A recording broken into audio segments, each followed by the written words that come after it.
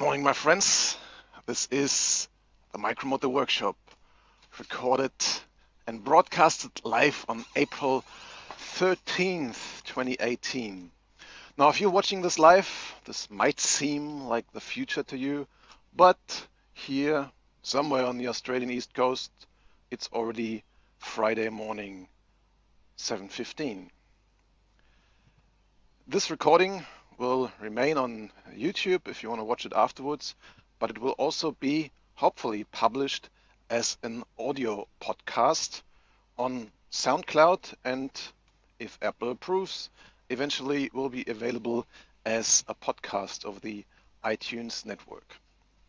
So if you want to participate live, you can check out this link that I've put up here on the screen, and over this link you can come either to the Discord chat or to the Micromotor community forum, but you can also use the YouTube live chat if you're watching this live to ask questions. So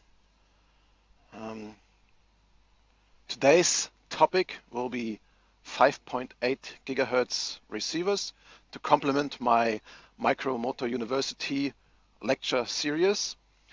And I'd like to invite you to ask questions in the second half of this show or during that. The first half I'll go through some program that I have prepared, and you might ask questions in between. I'll pick up on them during the second half of this podcast. I hope the wind doesn't get picked up by the microphone too much. I didn't expect it to be as windy this morning. So I already see someone dropping into the YouTube live chat. Welcome, Tiny Whoop. I assume that's Jesse behind the keyboard. When's the party starting, he says. It already has started, my friend. Let me have a quick look onto the YouTube channel if things are all right. It says live now, 5 people watching. So come in, my friends, and have a chat with me. So as you, if you're watching the video, can already see, I've put a whole bunch of video receivers on the table here, and I primarily want to talk about the receivers themselves today, but also a little bit about recording, about antennas, and about goggles. So if you have any questions on the stuff that you see on the table, you can already start asking them. Otherwise, I'll jump in when I find my notes here and get going. It goes like this. Welcome back to the Micromotor University. If you want to fly FPV with a micro quad, there's only one practical frequency band that you can use to transmit the video, and that is 5.8 gigahertz. There are higher and lower frequencies that you can theoretically use to transmit video, but the higher frequencies, the technology is not available yet, and at least not at a consumer-friendly price. And all the lower frequencies, for example, 2 gigahertz, they require a larger antenna, which doesn't fit onto a micro quad. So that's why almost all micro models which are transmitting video are doing this on 5.8 gigahertz. Now, to receive that 5.8 gigahertz video signal on the ground, you need a 5.8 gigahertz video receiver, and they come in a whole variety of models. It's very important for a good FPV experience is low latency. If the signal processing from camera to your screen takes longer than 10 to 20 milliseconds, you will have difficulties to control the model accurately over the FPV stream. The, in most cases, cheapest option to receive 5.8 gigahertz video are OTG dongles or some sort of a Wi-Fi transmission that connects your video stream to a smartphone or a tablet. Now, unfortunately, these devices suffer exactly from what I just mentioned. The digital processing on these devices typically introduces delays of 50 milliseconds or more, and that will allow you to slowly fly in open areas, but as soon as you try to navigate around objects at a higher speed, you will notice that you have crashed after it happened. So I have experience even before I got into FPV with all these lag, so that's why I avoided buying related devices, but some I did buy to just check if things have changed since I checked last. This here is probably the most useful of all my Wi-Fi devices. It's branded by a company called Leeber, L-E-E-B-E-R, but yeah, they probably have only produced the housing.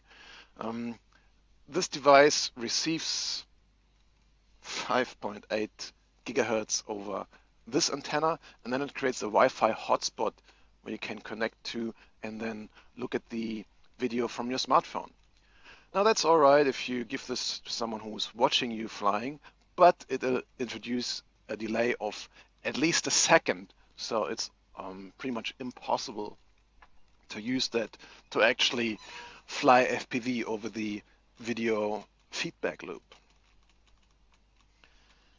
The next option in order of budget are simple dedicated 5.8 gigahertz receivers such as the Boscam FR632. I've bought a lot of these over the time. They only cost between 30 and 50 bucks depending on how many you buy at a time, and we have equipped many racing events with those. That's probably the cheapest option for a relatively usable 5.8 gigahertz receiver. It, as opposed to many others, is very convenient to use over 2 buttons on the front. It has a diversity output and also a diversity receiver, so basically 2 receivers that pick the strongest signal, and quite interesting as well, it has 2 different outputs for each of the receivers in there. So it can also be used to compare antennas or, just connect a few different devices, either viewing devices or recording devices to it. In many cases, diversity isn't really required. So if you still mount 2 antennas on here, you have 3 outputs. 1 for the primary viewer, 1 for a passenger, and 3 for maybe a recorder.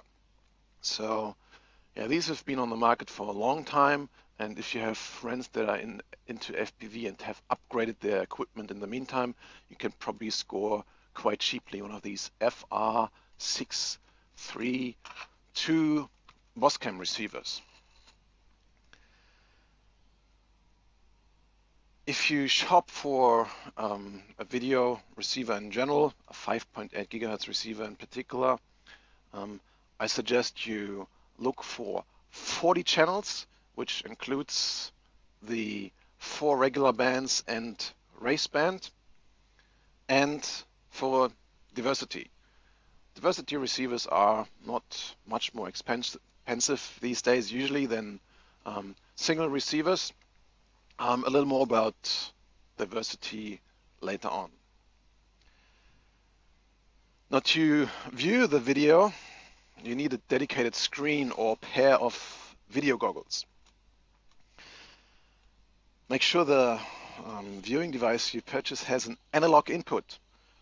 The video that we get out of these receivers is analog, and in order to not delay the display of that video, you also need an analog viewing device. If you have the funds to purchase a pair of Fat Shark goggles, you can also purchase a separate receiver module that installs into the goggles. Most other goggles will either have a receiver installed or they will not have the option of having one installed, so you need a cable to connect an external video receiver to it. If you buy a Fat Shark goggle with a built-in or with a installable receiver module, that makes a nice and compact solution. No tripod or external wiring required.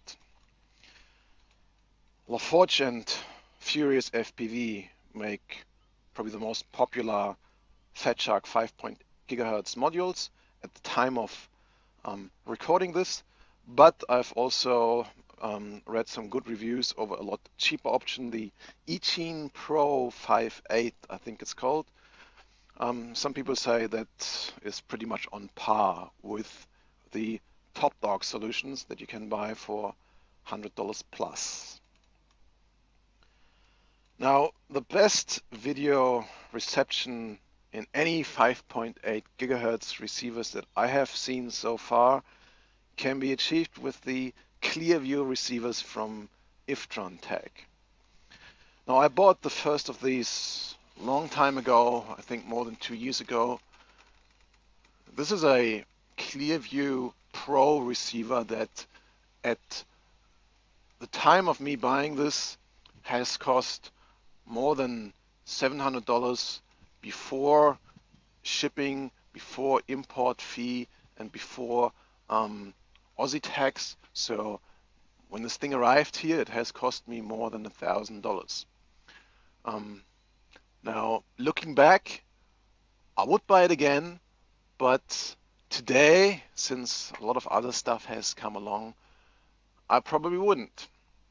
At first, there's now a lesser option from Iftron directly, the Clearview Racing receiver, which has a few features less than the Pro receiver, but also 1 or 2 features more that you really want in a receiver that you use to fly FPV.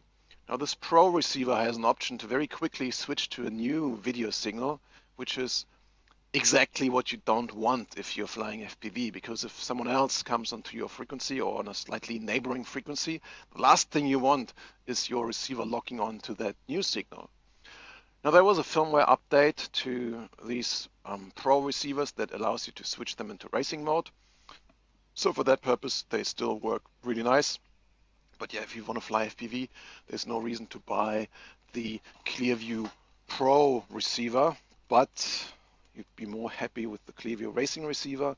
And most recently, they have also released a Fat Shark module. But yeah, opinions on the net are kind of split about it. I didn't buy it because yeah, I'm very happy with the receivers that I already have. So let's talk about diversity. Diversity is a technology that uses multiple receiver modules to receive the video signal multiple times simultaneously and then combines the streams to give you the best possible reception. The most common implementation is dual diversity, which uses 2 receiver modules. But you can extend this to however many you require. I've also been extensively using this receiver here. Sorry for my audio-only listeners. I'm holding this thing into the camera, but I don't remember what model this is. It has 4 receiver modules in there, which interestingly enough can also be controlled separately over these dip switches, and which have separate outputs here on the bottom. So basically, this thing is 4 receivers in one. This little thing can be used as a racing ground station for 4 people. But it can also be used, and that's what I have used it a long time for, to have 4 video signals and make the receiver pick the strongest one. So before I had the Clearview receivers, I have distributed 4 antennas on two short and two long cables around my house, so I could fly around the whole house and still get pretty good reception everywhere. You will also require one antenna for each diversity channel. So it's usually easy to recognize if the receiver you're buying is diversity, because it will have two antenna connections. However, some manufacturers have smartened up and are producing non-diversity single module receivers, and just put two antennas on there, so to deceive us that it would be diversity. They call it antenna diversity, but it's just two antennas. Antennas are important for the reception though. Most microquads these days are using a linear antenna, either a monopole or a dipole, which just looks like a little piece of wire.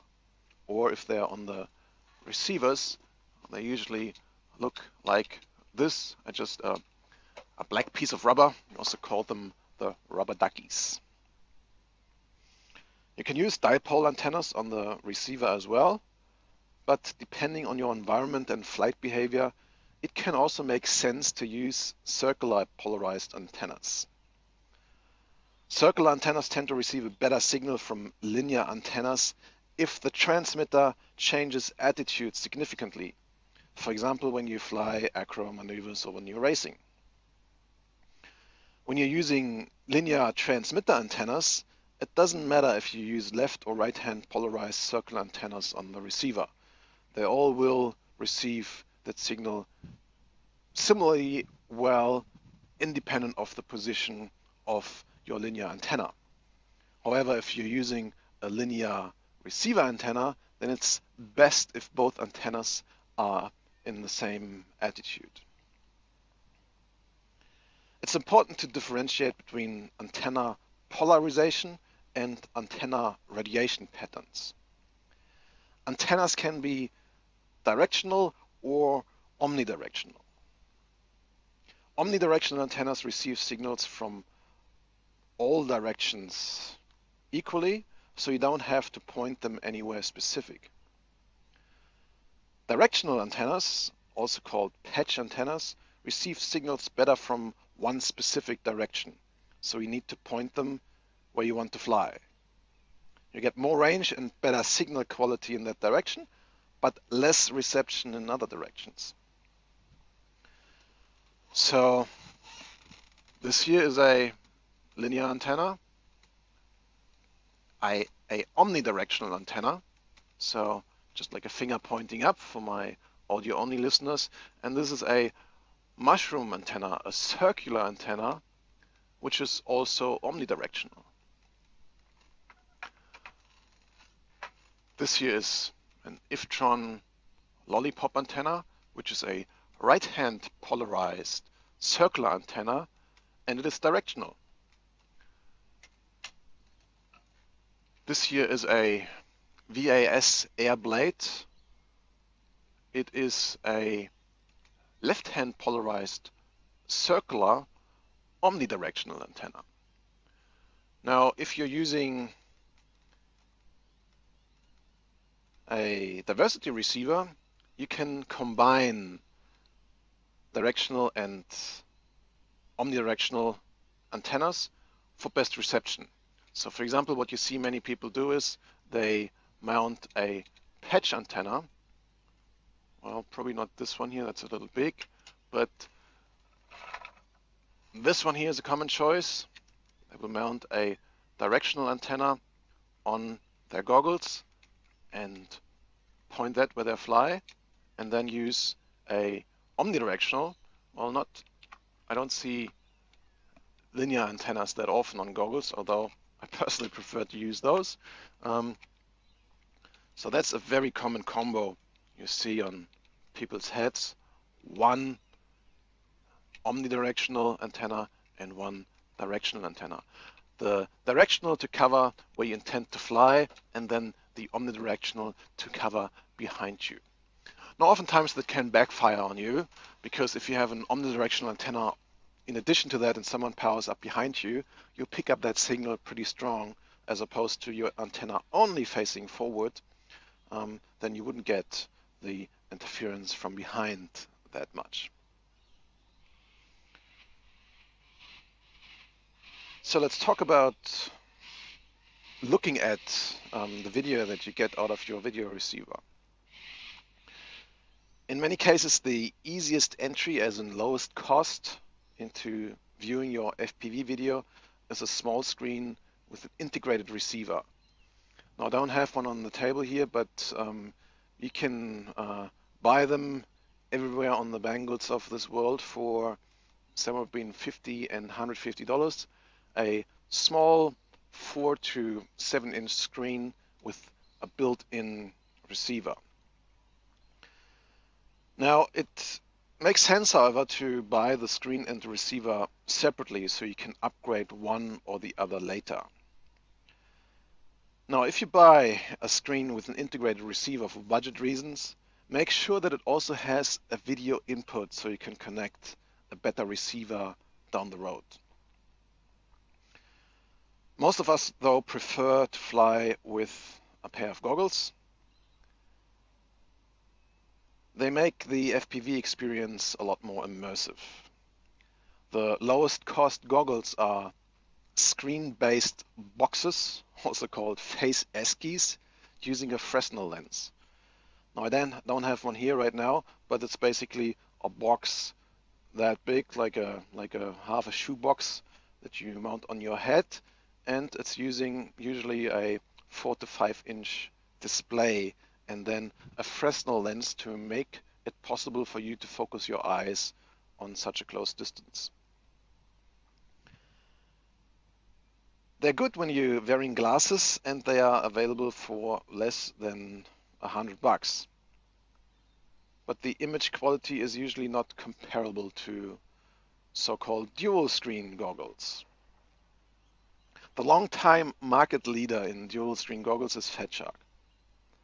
Most serious FPV flyers use Fat Shark goggles, but they cost a few $100 per set. However, if you want to have the highest image quality available in the pair of video goggles, nothing goes past a pair of Sennheiser OLED goggles. But yeah, be prepared for sticker shock. I've bought mine a couple years ago, and altogether, including the couple modifications I did to it, I spent more than $1,000 on it. But yeah, OLED is just way superior in terms of image quality than the LCD or LED displays in Fat Shark goggles. Much better clarity, much better contrast. So if you want the very best, look at Sennheiser OLED goggles. They have reintroduced them to the market, I think a couple months back. So that's it for the pre-scheduled part of today's lecture on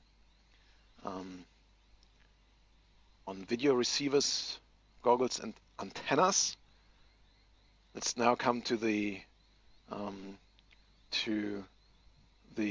open round of this episode. I'll have a look at the two chat rooms, the Discord app chat room and the YouTube chat, and have a look what you guys have to say who are watching this live.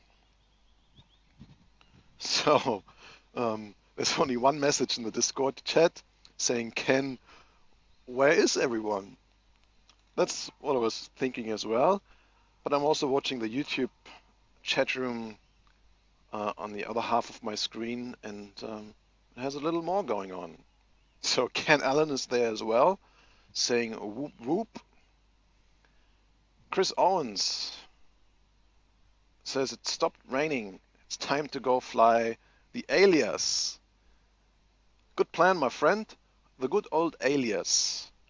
I call this the kite of quads. So nice and gentle, but also heavily affected by wind. Unreal Newbie says, "Wow, B, you are pushing these live streams." Yeah, I'm on the blower these days, my friend. He has a question saying, "What is a good FPV watch or a good FPV screen so I can hand it to people who want to see what I'm doing?" Um, yeah, funny story. Back in the days, I ordered when they came out one of these. I think, were they from Baofeng? But yeah, if you just look on Banggood for FPV watch, I think it was like $20 or $30 or something. You can buy a watch, I mean, it's a big watch that you can obviously mount to your wrist, and it receives 5.8 gigahertz video on low range pretty nicely. I ordered a bunch for our club and they never arrived. Too bad, then I didn't bother again. But yeah, that's a pretty nice option. Just Google or Banggood FPV watch and you'll find some Unreal Newbie. Very good option to just, check on your video stream before you power your stuff on, or as you said, give it to friends to look at what you're doing.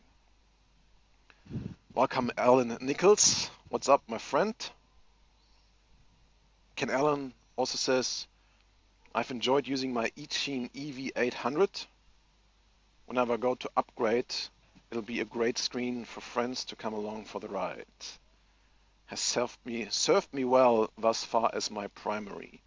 The Eachine EV800. I don't have one myself, but I heard some good comments online about this. Seems to be a good budget option."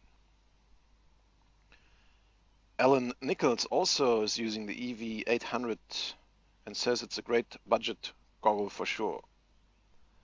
Thought about upgrading to EV100D, which has diversity and DVR, but really wanting to try Fat Shark or Aomway goggles.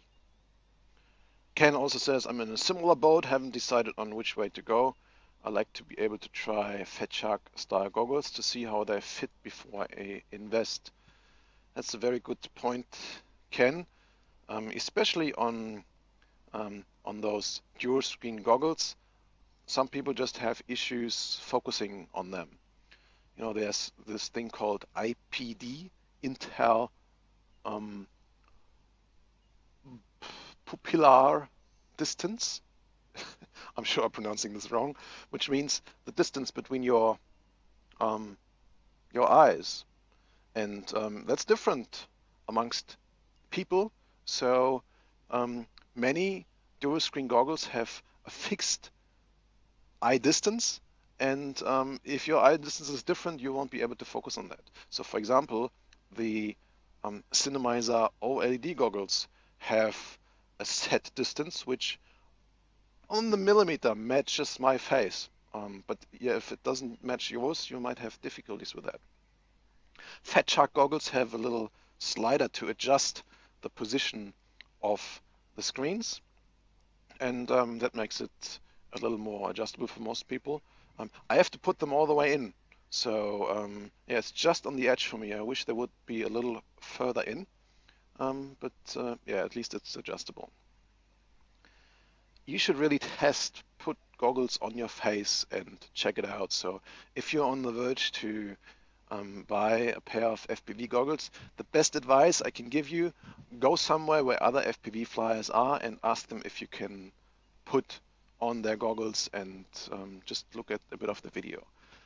Most people who are into FPV have experienced that issue themselves when buying goggles and will be more than happy to hand over their goggles to let you have a look. If you're somewhere on the Australian East Coast, I invite you to come along here and I'll show you the goggles that I have. If not, hit up one of your local clubs, go onto Facebook or onto Reddit and see if you can find some local people, and I'm sure they'll help you out. Jake Rock Workshop says, "Howdy pilots. and Alan says he has tried a few pairs. It's a big difference for sure. Rubble Rotor Sports is back. Welcome, my friend. What do you think about the Lunchbox? Got one coming. Lunchbox is a very interesting development. I will certainly acquire one of those as well. It's a little box that combines a lot of things that you need to fly FPV. It contains a 5.8 gigahertz receiver, a display, a charger, and some storage for your tiny whoop and batteries. Very interesting. And yeah, I mean, I have all that gear already together, and I've also put together a kit that I can carry when I go out and about, so I don't have the immediate need for such a lunchbox, but I'm certainly interested.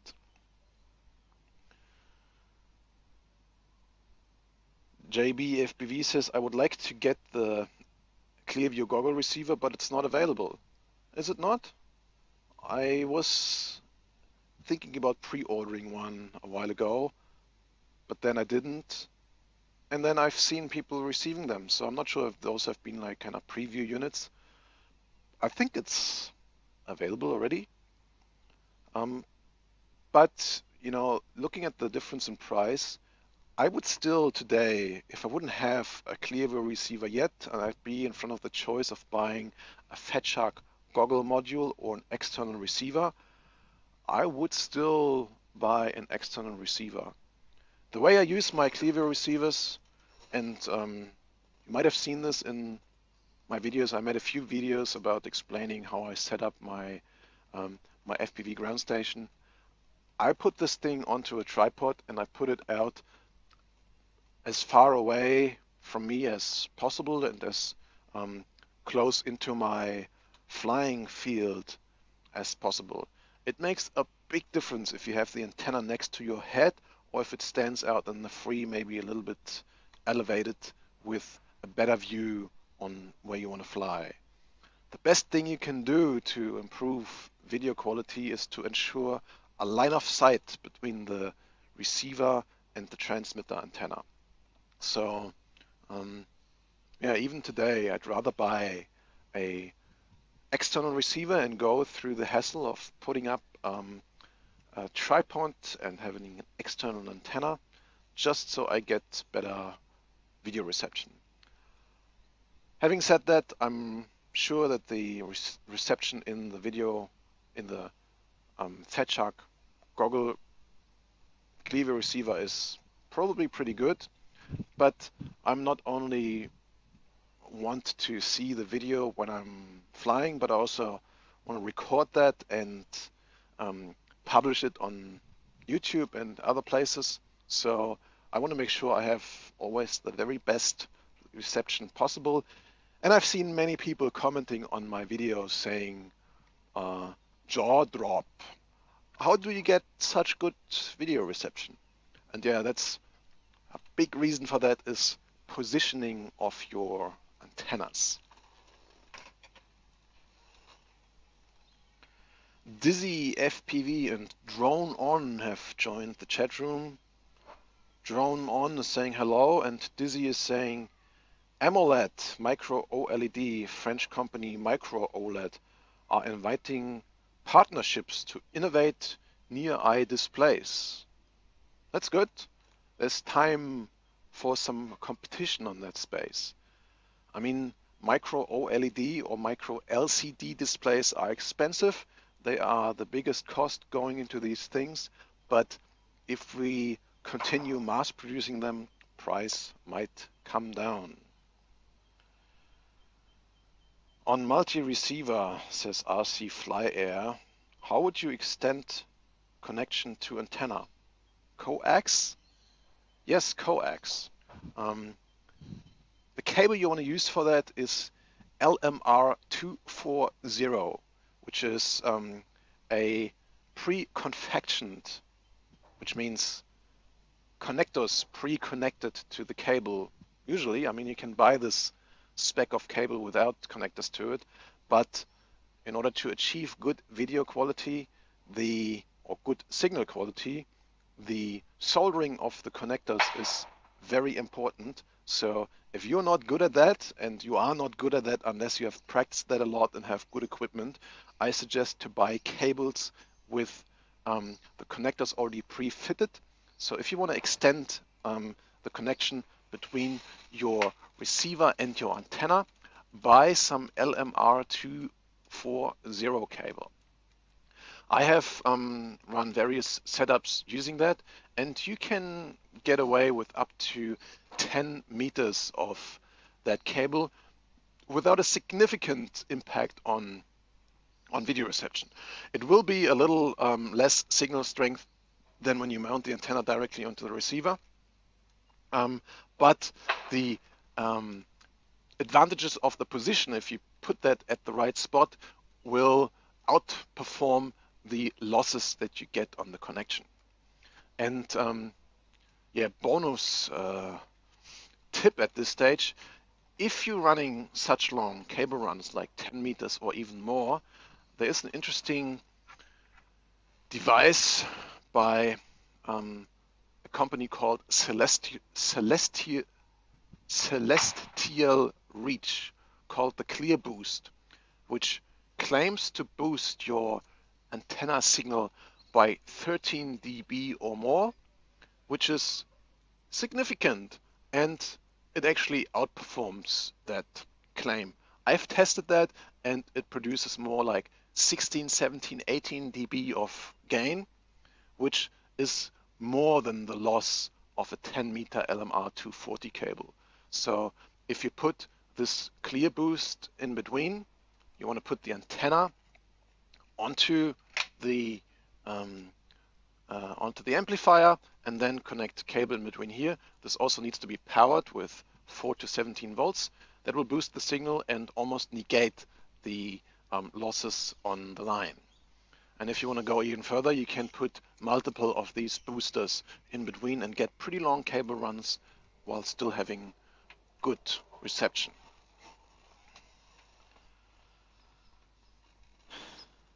I've arrived at the end of the chat room, so unless you want to check in some questions quickly, this episode is coming to an end. Let's have a look into the Discord chat, which obviously I poked you guys a little bit in there, got a little busier. Ken, I'm glad you made it this time as well. You're one of my busiest chatters here during the live stream. I appreciate your contribution. Slide by FPV, I'm pronouncing this correctly today.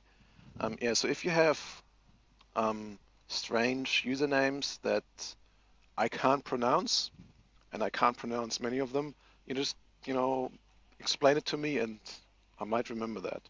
So Slide FPV says, I went from 40s yesterday to 70s today, but we have 20 miles wind. I don't know what 40s and 70s are. I'm living in the metric system. This here is, well, a little bit below body temperature. 20s somewhere. 20 degrees Celsius. Just enough to not wear shoes. Does it blow? Opinions on the Achilles FPV mod for the Eachine Pro DVR. I noticed a much better reception, says Abachubara. The Achilles FPV mod for the Eachine Pro 5.8. I never heard about that. I'll look into that. Ken doesn't know about the mod either. Abachubara says, I got the Fat Shark DOM version 1.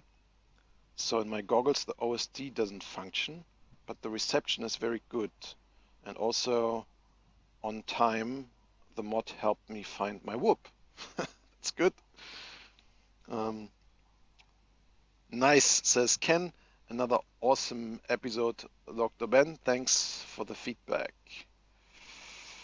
4 degrees to 21 degrees Celsius is my 40s to 70s. I know it's a very complicated math between Celsius and Fahrenheit. I'm still using Google for that, I have to admit. So that's it for today. I have yesterday figured out how I can extract the audio from the video. It was a bit of a journey because I'm recording this this video and audio onto disk in ProRes uncompressed, which produces gigabytes and gigabytes of data. So I can, if I want to, edit a video out of this. But yeah, I just wanted to get the audio out of this. If you ever are in a position to having to do this, the Apple Compressor is doing a very good job of that. I think you have to be using Final Cut Pro for that. But yeah, the Final Cut export feature, it has audio only, but it just chokes itself if you give it a 120 gigabyte raw file and say, now demax the audio. But Compressor does it quite nicely. So I just chuck the video in and create a batch file. It spits out a 720p 4 to 5 gigabyte video and 40 to 50 megabyte of audio. So I'm uploading that to SoundCloud, and I've just this morning submitted my plea to Apple to approve this as an iTunes podcast. So maybe by tomorrow or whenever the Apples get to it, you can search on Apple iTunes or your podcast app of choice for the Micromotor Workshop, and you might be able to listen to me this way.